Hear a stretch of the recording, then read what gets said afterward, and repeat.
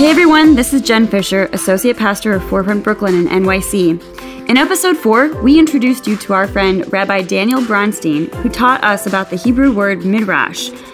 Rabbi Dan came to Forefront a couple of weeks ago to teach us about the book of Job, and we jumped into some midrashim together from the ancient rabbis. We made a podcast out of that night, and you get to join us in the conversation.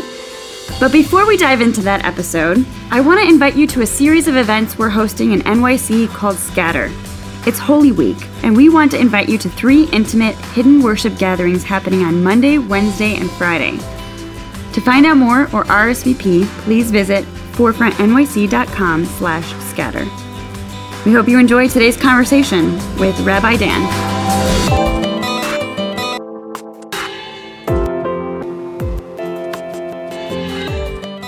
Job is probably one of the best known books of the Bible. In the Jewish Bible, in the Torah, the Tanakh, it's in the 3rd section called Ketuvim, which means writings, along with things like Song of Songs and Book of Esther.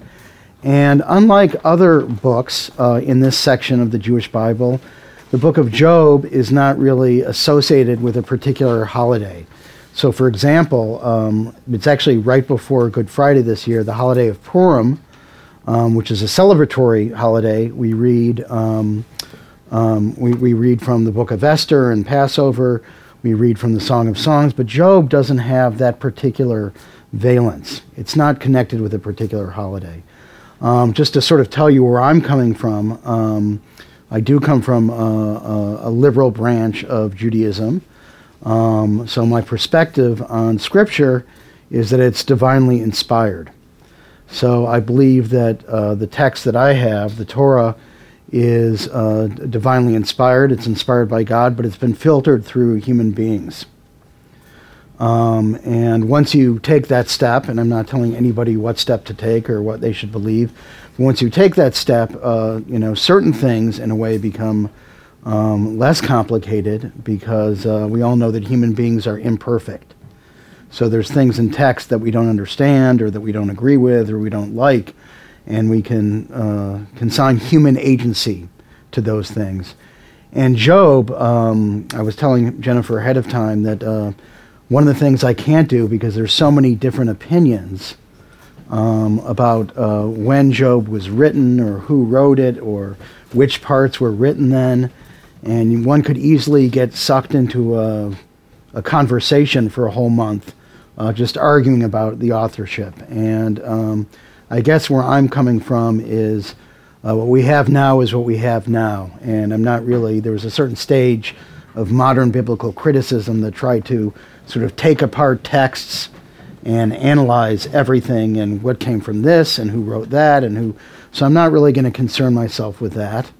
One, because I don't think we know all the answers. Two, because I think it's excruciatingly boring after a certain point, and who wants that? And there's different Jewish traditions about the book of Job, but predictably there's lots of disagreements in Jewish tradition. There's one tradition actually that Moses wrote it, and that he wrote it in the context of the house of Israel still being in bondage. But there's a lot of different views, and I just, by happenstance, about 2 months ago, I guess it was, I heard a talk, and I was trying to decipher my notes by a scholar who's doing a whole new translation. And he had in front of us a document with about 5 different translations and talking about who was wrong and who was right. So we can get pulled into that, but I want to avoid that sort of nitpicking and sort of look at the broader message. And I also want to just be clear that I'm sharing my thoughts, and I'm not asking you to agree with me. Certainly, I wouldn't have to say this if it was my own community, because everybody would disagree. But just in case, I have a feeling that this community is a little bit more polite. So I'm not telling anybody what to think. I'm just sharing my views.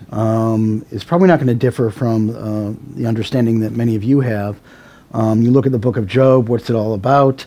One, we can all agree on bad stuff happens terrible stuff can happen, and tragedy happens, and sometimes in the case of Job, multiple tragedies happen, one thing after the other, horrible things that nobody should go through. And I think that part of the power is, if not ourselves, I think most of us know people who've experienced multiple tragedies and just unfairness in life. And I think that's why Book of Job is so resonant among all the different books.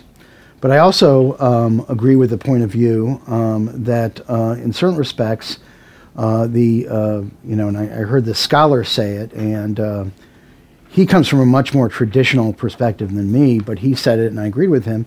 He referred to the Book of Job as subversive, or other people would call it radical. Why?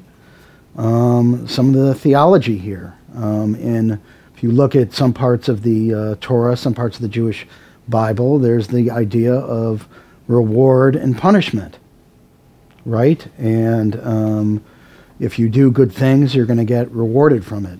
Rewarded for it, whether, in this life or the next, right?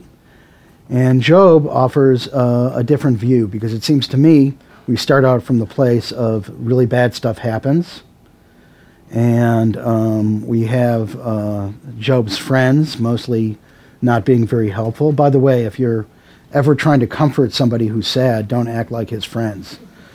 Don't have a theological argument with somebody who's grieving or sad. Don't lecture somebody. It's the way not to do that. That's a side editorial comment, which you can take as you wish. But ultimately, what happens, just to sort of cut to the chase here, I think it's arguable that Job ends up in a place where he realizes that maybe he's not going to be rewarded at all, either for his goodness and or for his suffering.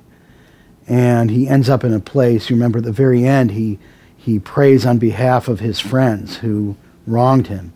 So he ends up in this place of still being able to be good without the sense of, okay, I'm going to get rewarded.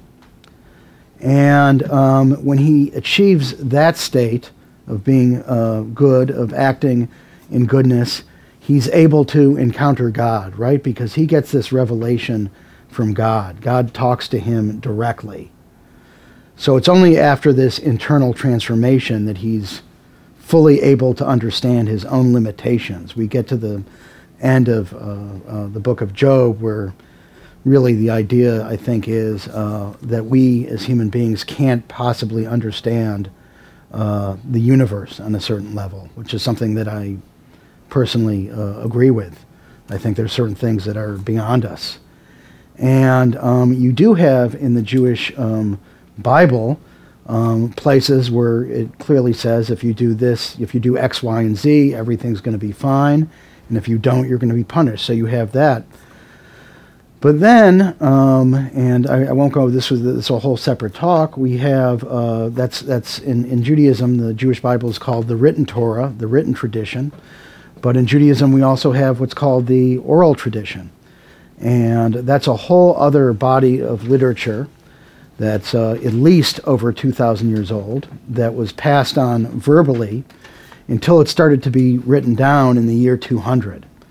And the reason for writing it down, and sort of the first major text is called the Mishnah, which is also mostly the first code of Jewish law. The main reason why I think you could argue they have to write it down in 200 is because Jews are being scattered all over the world and they don't want the traditions to be lost. But why do you have this oral tradition? You have this oral tradition because the Bible is, although some people, I hear all the time, oh, it's clear, it says this, it means this. Actually, the Bible is not often, or often is not very clear. Excuse me as I try and speak English tonight. Sometimes the Bible's not clear. Sometimes the Bible's not clear because literally we don't know how to translate some of the words. And in a bunch of my classes, I talk about the whole problem of translation. I had a great seminar when I was in rabbinical school, a year-long seminar on the Christian Bible. And our instructor had us, I wish I could remember who published this, but it was an edition of the Christian Bible with about 9 translations right next to each other. So that's just within the Christian tradition. And over here, just for reference, I have something called the New Jewish Publication Society translation. New is 1950s, by the way. And it's not my favorite translation, and there's been other Jewish translations as well. I actually like the old JPS, sort of a more archaic English, which I think is more in valence with the biblical Hebrew that's used. So my first point is we don't always know what certain words mean, literally. Secondly, sometimes people find things in the Bible which they don't find particularly comfortable or appealing. And sometimes you need to interpret or reinterpret. And just sort of the classic examples, and maybe I did this a year ago, but sort of the classic examples of what I'm talking about here is, the line that everyone knows, or lots of people know, and lots of people quote, an eye for an eye, a tooth for a tooth, right? And already 2,200 years ago, what we call the proto-rabbis, the ancestors of the rabbis, interpreted it, or you could say reinterpreted that line to mean, okay, you shouldn't literally, say I accidentally knock out someone's eye, what's the point of then my eye being knocked out? So the rabbis interpret that phrase to mean you should compensate somebody for injury. That's an interpretation, or a reinterpretation. But they felt the need to do that. Another example would be, which I use all the time, is when it talks about Yom Kippur, the biblical text, the Day of Atonement. Biblical text is very, very terse. And it says, on this day you should afflict yourself. So you have to interpret, what does it mean to afflict yourself? You could interpret that in all different types of ways. Sort of my stock line whenever I talk about this is, one thing for self-affliction for me would be being forced to watch Three's Company for several hours in a row and being tied down. But anyways, but seriously, the rabbis interpret that to mean you should fast.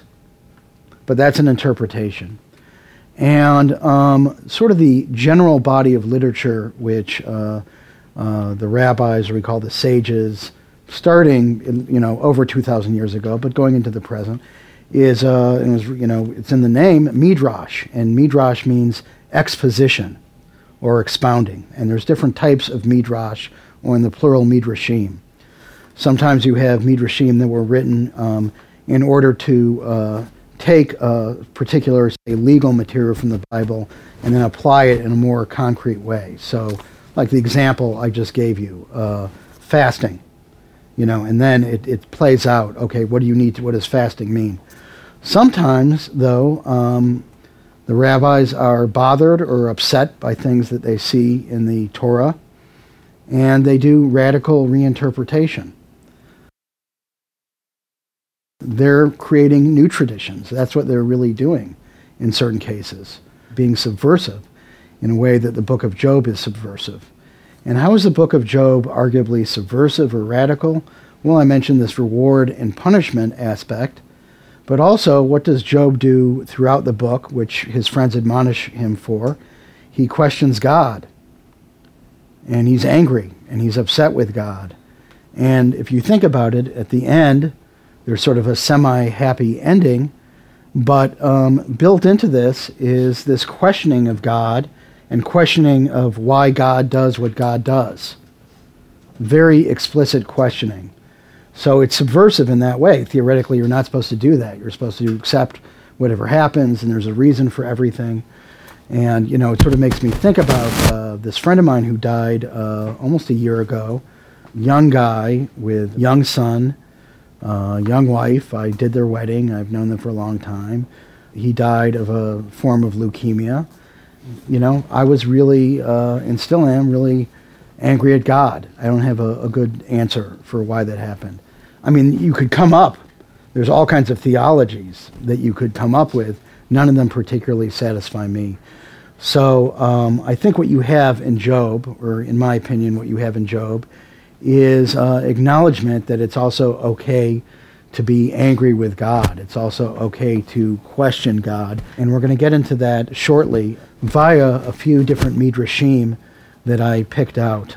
The whole literature of Midrash goes on for hundreds and hundreds of years. Sometimes Midrash is found in larger books like the Talmud, which is a major book of Jewish law, but it has these interpretations. It has Midrash interwoven in it. Some Midrashim were written separately. Some Midrashim we only have pieces of. And what this book is from, what this translation is from a book called Sefer HaAgadah, which in translation means the Book of Legend. And two Jewish scholars about 110 years ago or so went through the Talmud and went through the whole Midrashic literature and categorized it by topic, which was a huge, huge thing and made things easier for people like me. So instead of having to go hither and thither to find certain topics discussed in a systemic way, they categorized. And that's what this translation is from. And some of this material is, or I should say all this material is from different eras, from different midrashim. And I should also say that very much like Jewish tradition, we're going to find a lot of various views. And one last thing I want to say, because I think that for those of you who haven't studied, sometimes it's unclear. It seems like they're just making stuff up and they're just grabbing things. And I should explain the rabbinic worldview of Scripture. And they believe that Scripture was intertextual, which is a fancy way of saying what they said, which is that the Bible should not be read chronologically. There's no beginning, there's no end. They might take one verse from, say, book of Genesis and apply it to something in the book of Job, which we're going to see. They believe that it's all interrelated, it's all part of one tradition. You can take that or leave that, but that's their MO. So I think that, for those of you who are new to this type of literature, that might be confusing. But I think what's important for us is to sort of try and figure out what are they getting at here. What is their objective? What are they responding to? What's bothering them? And maybe what's the, without us necessarily arguing about theology and theological reviews, let's try and understand how they thought. And you don't have to agree with it at all, obviously. But let's try and figure this out. So I think we should jump right into it. Yosei ben Yohanan of Jerusalem said, "Let your house be opened wide, and let the poor be members of your household." Let your house be opened wide. What does this mean? It means that a man's house should be opened wide to the north, to the south, to the east, and to the west, like Job, who provided his houses with 4 doors. And why did Job provide 4 doors for his house? In order that the poor should not be put to the distress of having to go around the entire house. He who came from the north could enter directly through the north door. He who came from the south could enter directly through the south door, and likewise from the other directions. And let the poor be members of your household. This does not mean that they should actually become members of your household, but that the poor should be able to talk freely about what they had to eat and drink in your house, just as the poor talked freely about what they had eaten and drunk in Job's house. When one man met another, he would ask, "Where are you coming from?" "From Job's house." Or, "Where are you coming from?" "To Job's house." When the great calamity befell Job, he pleaded with the Holy One, "Master of the universe, did I not feed the hungry, give drink to the thirsty, and clothe the naked?" The Holy One answered Job, "Job, you have not yet reached half the measure of hospitality extended by Abraham. You sat in your house waiting for guests to come to you. To him who was accustomed to eat wheat bread, you gave wheat bread. To him who was accustomed to eat meat, you gave meat. And to him who was accustomed to drink wine, you gave wine. But Abraham did not act thus. He went out, getting about in the world. When he met prospective guests, he brought them to his house. Even to him who was not accustomed to eat wheat bread, he gave wheat bread. To him who was not accustomed to eat meat, he gave meat. And to him who was not accustomed to drink wine, he gave wine. Not only that, but he got busy and built spacious mansions along the highways, and stocked them with food and drink, so that whoever entered ate, drank, and blessed heaven. Therefore, unusual satisfaction was given to Abraham, and whatever any person requested was to be found in his house. So what Yossi ben Yochanan is quoting here is basically a variation of early tradition from, I mentioned this book called the Mishnah. One section of the Mishnah is called Pirkei Avot, which translates as Ethics of Our Fathers or Chapters of Our Fathers. And unlike most of the Mishnah, this section of the Mishnah, the Pirkei Avot, is a lot of sort of what you would call ethical axioms and ethical instructions rather than legal material. And this is a classic statement. This is a classic rabbinic statement. Let your house be open wide and let the poor be members of your household. So Yossi ben Yochanan is quoting that here, and now they're going to somehow relate this to Job. So they're ascribing, we don't really necessarily see this in the actual book of Job, but they're, as gentlemen said before, they're adding certain details, and they're telling, this is all before, theoretically, all the bad stuff happened to Job, and they're telling about what kind of person Job was, right? They're filling in those blanks, which is sometimes one of the things that Midrash does.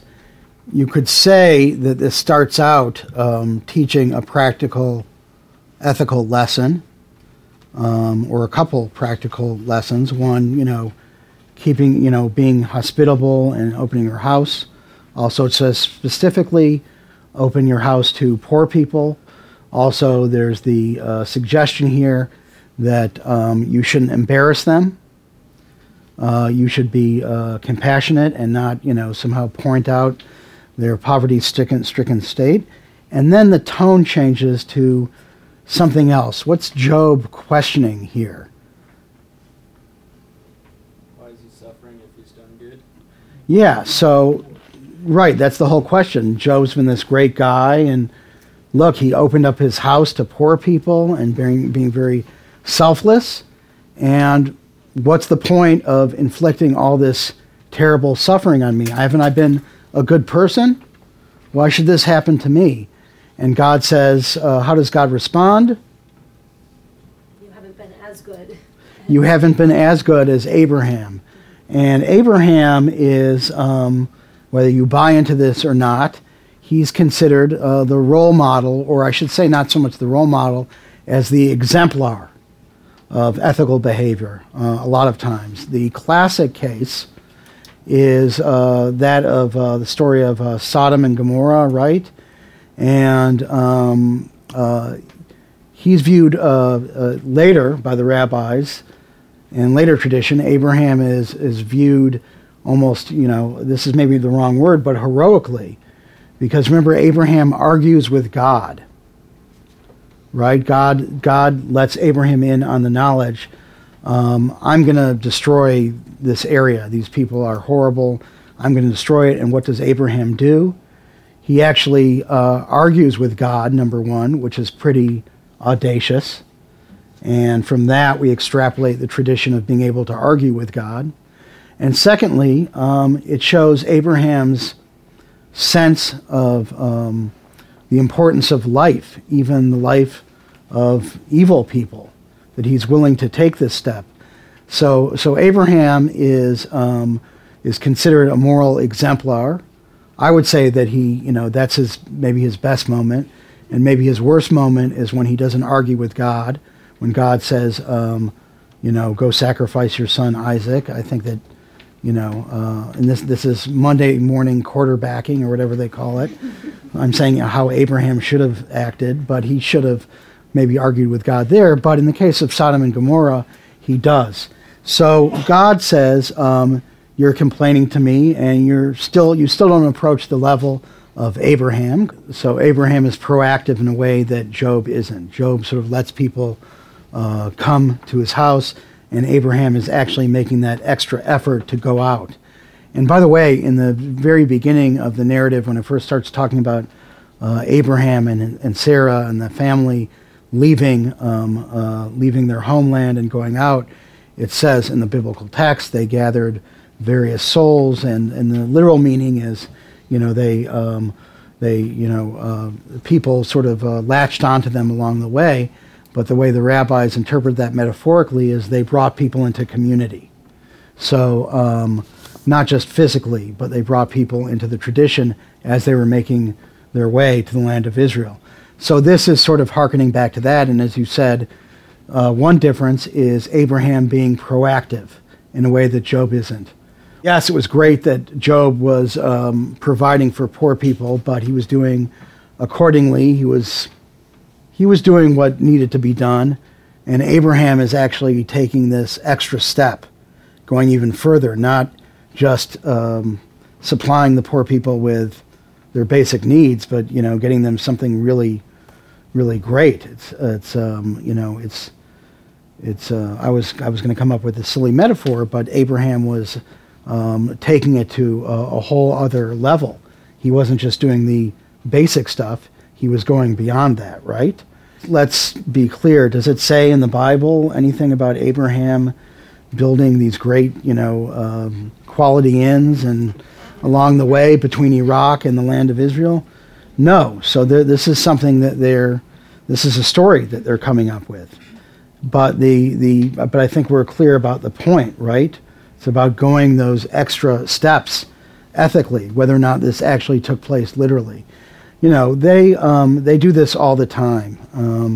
You have the story about Jacob and Esau, right? And when they're in their mother's womb, the biblical text talks about these two embryos, struggling inside their mother's body. These two nations fighting, and one of the things that the rabbis do is they come up with these sort of parables, these stories, and one of these midrashim, and there's a point to this long editorial comment I'm making. One of the things that they try and do, if you look at the actual biblical text, Jacob isn't very nice to his brother Esau in certain ways. Esau might not be a very deep person, but Jacob's not terribly nice. So when some rabbis, when they're trying to explain Jacob's behavior, they go as far as to demonize Esau.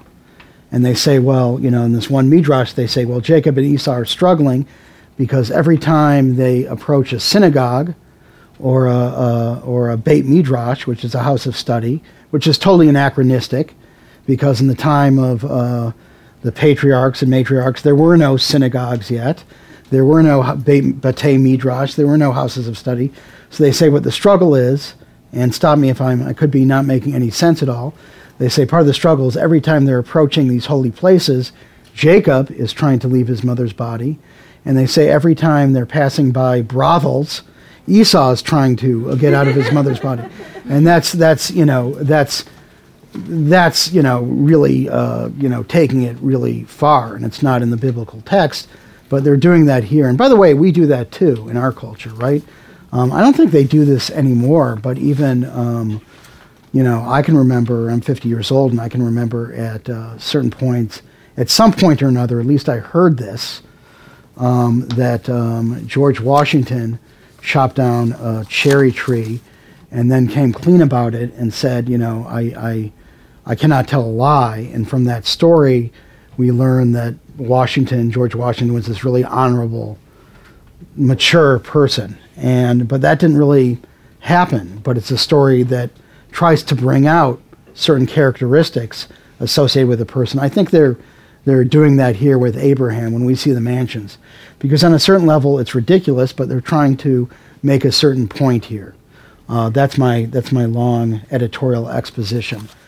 They're using Job to teach you about going, you said 100-fold, going the extra mile in terms of hospitality.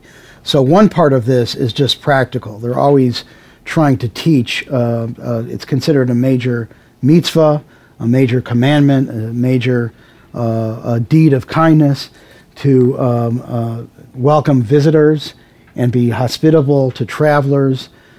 So right now here, they're using the Job story just to teach that. That's totally brass tacks. In your personal life, there's nothing complex theologically. In your personal life, you should be hospitable to others. And Abraham's a key figure in that for a bunch of reasons. I mentioned the Sodom and Gomorrah story. And, what was the great, according to the tradition, what was one of the greatest sins of Sodom and Gomorrah? It's how they treated strangers, how they treated people who didn't stick out. You remember when the angels come And fortunately, they're angels, so they can protect themselves. But you remember that the people of Sodom tried to assault them. That's exactly what you shouldn't do. That's the worst thing you can do. And remember that Abraham, first, before that, welcomes these angels in. So a human being, a person is never finished with this process. There's always more to do. When you start thinking about, and maybe you could add to that, when you start thinking about your suffering, there's always more that you need to be doing. And there's this, there's a couple of rabbinical axioms that makes me think of, that you should repent one day before your death. And that's meant to be a sort of ironic statement because you really don't know exactly, usually, the day before you die. So you need to be always working towards changing yourself, towards ethical transformation. And they also say, by the way, that you never should stop learning. You should never stop studying. That should go to the very end. I mean, one of the things that drives me crazy is the way that some people look at bar and bat mitzvahs, the ceremony that Jewish adolescents have, where they usually read from the Bible and say the blessings before the reading of the Bible. And in this American, or I should say North America and Canada, United States and Canada, the way that a lot of people look at that is that it's a graduation. But it's actually not a graduation, it's an initiation. It's just the start. And learning is never supposed to stop. So just like ethical transformation, working on your own ethical transformation is supposed to be a lifelong process until you die. Absolutely, so is study. And that's something the rabbis said over and over again.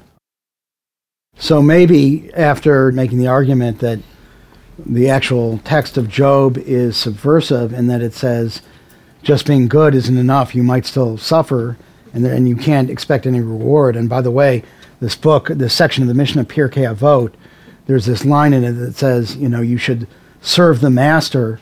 There's a couple lines I can think of, but one is you should serve the master, i.e. God, without any expectation of reward. And another line that says you should serve God out of love, not out of fear. So, that goes, but you're right, maybe this text is sort of sneaking in the idea that, well, actually, maybe if you're good enough, maybe you will be rewarded. So it contradicts the previous text, right? You could say that maybe it contradicts the theology of the text that we just wrote, that we just read, meant to say. And maybe it even contradicts the actual text of Job, the biblical text of Job itself. Why might they do that? Well, it could be they were telling people this. They just wanted to ensure that, or make the point that people behave ethically.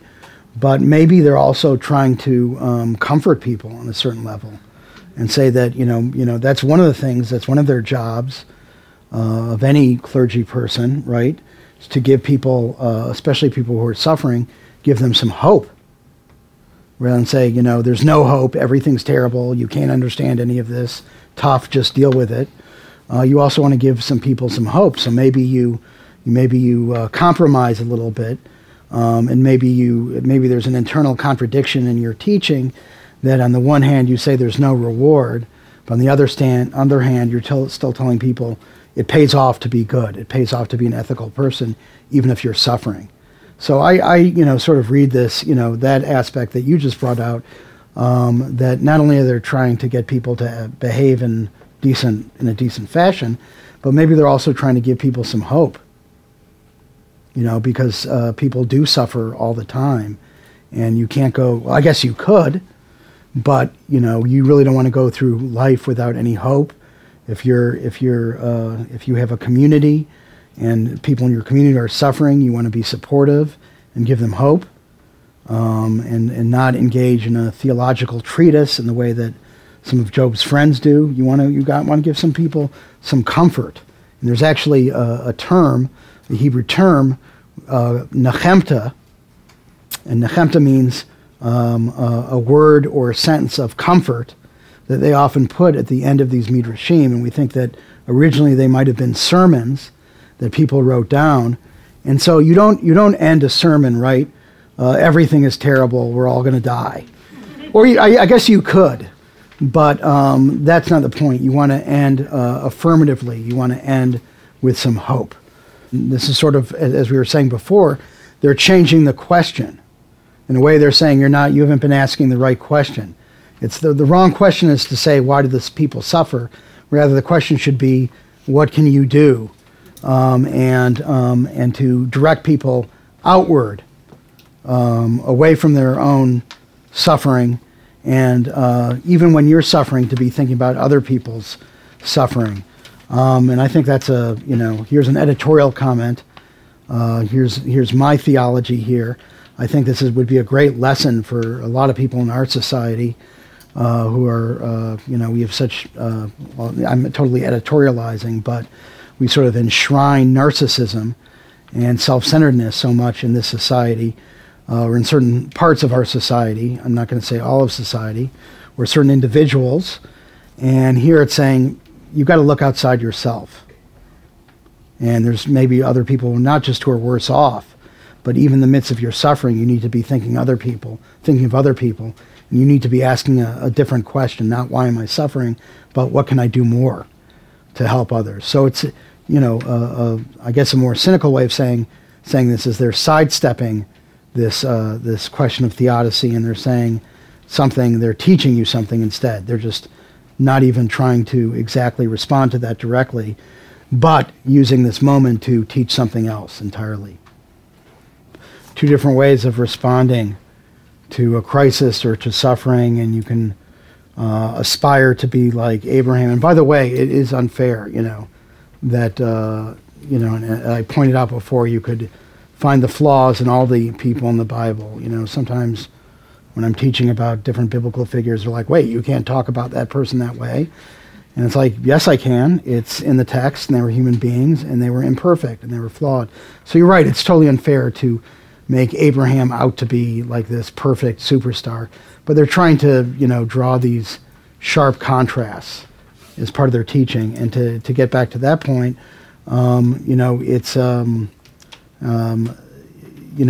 thoughtfulness versus knee-jerk reaction. That's part of it. And I do think that they're not necessarily responding to this question of suffering, but they are trying to get people to a different place in terms of how you respond to suffering. In other words, they're not necessarily explaining suffering in some of these midrashim.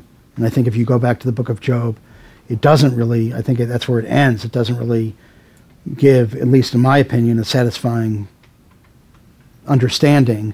This happens, this bad stuff happens because X, Y, and Z. But it does shift the nature of how you maybe can respond to suffering and how you can perceive suffering and what you should do with it. You could say this is all ahistorical, what they're saying, or inaccurate, but they're trying to bring out different valences. And it is a different, the rabbis did reinterpret things radically in certain cases because they were trying to get at certain issues. Let's be clear, when clergy give sermons, or non-clergy give sermons for that matter, they're also giving interpretations. And they're also responding to Scripture, they're responding to certain texts in their personal way, and they're trying to get something across.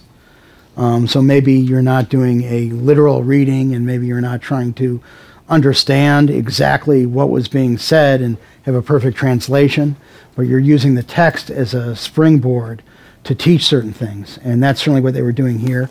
And we think that, in certain cases, this is actually maybe students recording what their teacher said, for future generations. And a lot of this was, we think, passed on orally for many, many, many, many years before being written down. It's hard to trace all of this. This is a conversation with the text. There's a book called the Mikraot Gedolot, which you would translate as the Enhanced or Expanded Bible. And this is, printing presses. This was a great thing that they use the printing press for, is you have the biblical text, and you have all kinds of commentaries around the biblical text, people from different parts of the world writing in different centuries. And I can't remember exactly when this was first printed up, but that's exactly, and sometimes these different commentators are arguing with each other, And that's exactly what it is. It's a conversation with the text. This is a dialogue. It's not a literal interpretation. This is a dialogue. And it's dialogue between different people. We looked at different people in different times just tonight in a very small way. So there's what is the cutoff for contributions? There's no cutoff. It's an ongoing, evolving process. So really, I think I think we don't know, living in the present, which things that we say now are valuable. I think that's determined by future generations. What gets preserved, what's considered. I mean, you could look at books which people thought were brilliant at the time, and now they just look terrible, and they didn't last. So I think part of that is there's no single authority who says this stays and this doesn't stay. I think that's partially a function of time. And then to another way of addressing that is this is interpretive material, and there's this whole other category of literature called halakha, which literally means the way, but it's Jewish law.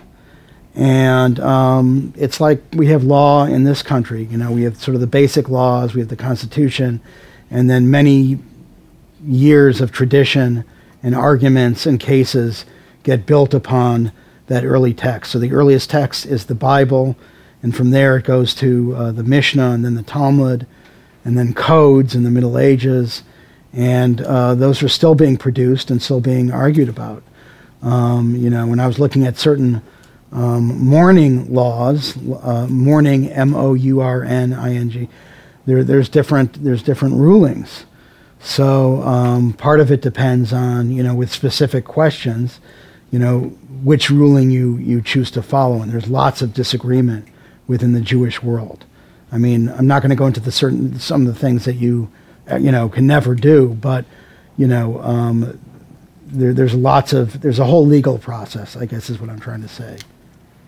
And since we live in the world that we live in, you can either, it depends on which authority you follow.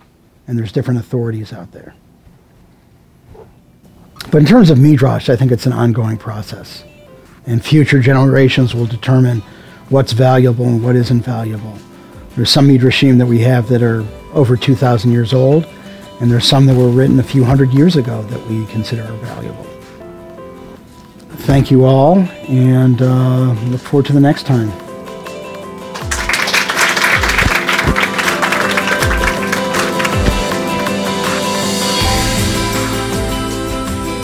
Hey, thanks so much for listening. If you like what you're hearing on Midrash NYC, then please rate and subscribe to us on iTunes or any app that you like listening to us on. And if you're looking for a community committed to asking good questions and figuring out faith, justice, and love with Jesus, then we invite you to check out Forefront NYC, especially for this Easter, March 27. We have 2 locations, one in Manhattan and one in Brooklyn. You can go to our site at forefrontnyc.com to learn more. Thanks so much, and we hope to see you on Easter or sometime soon.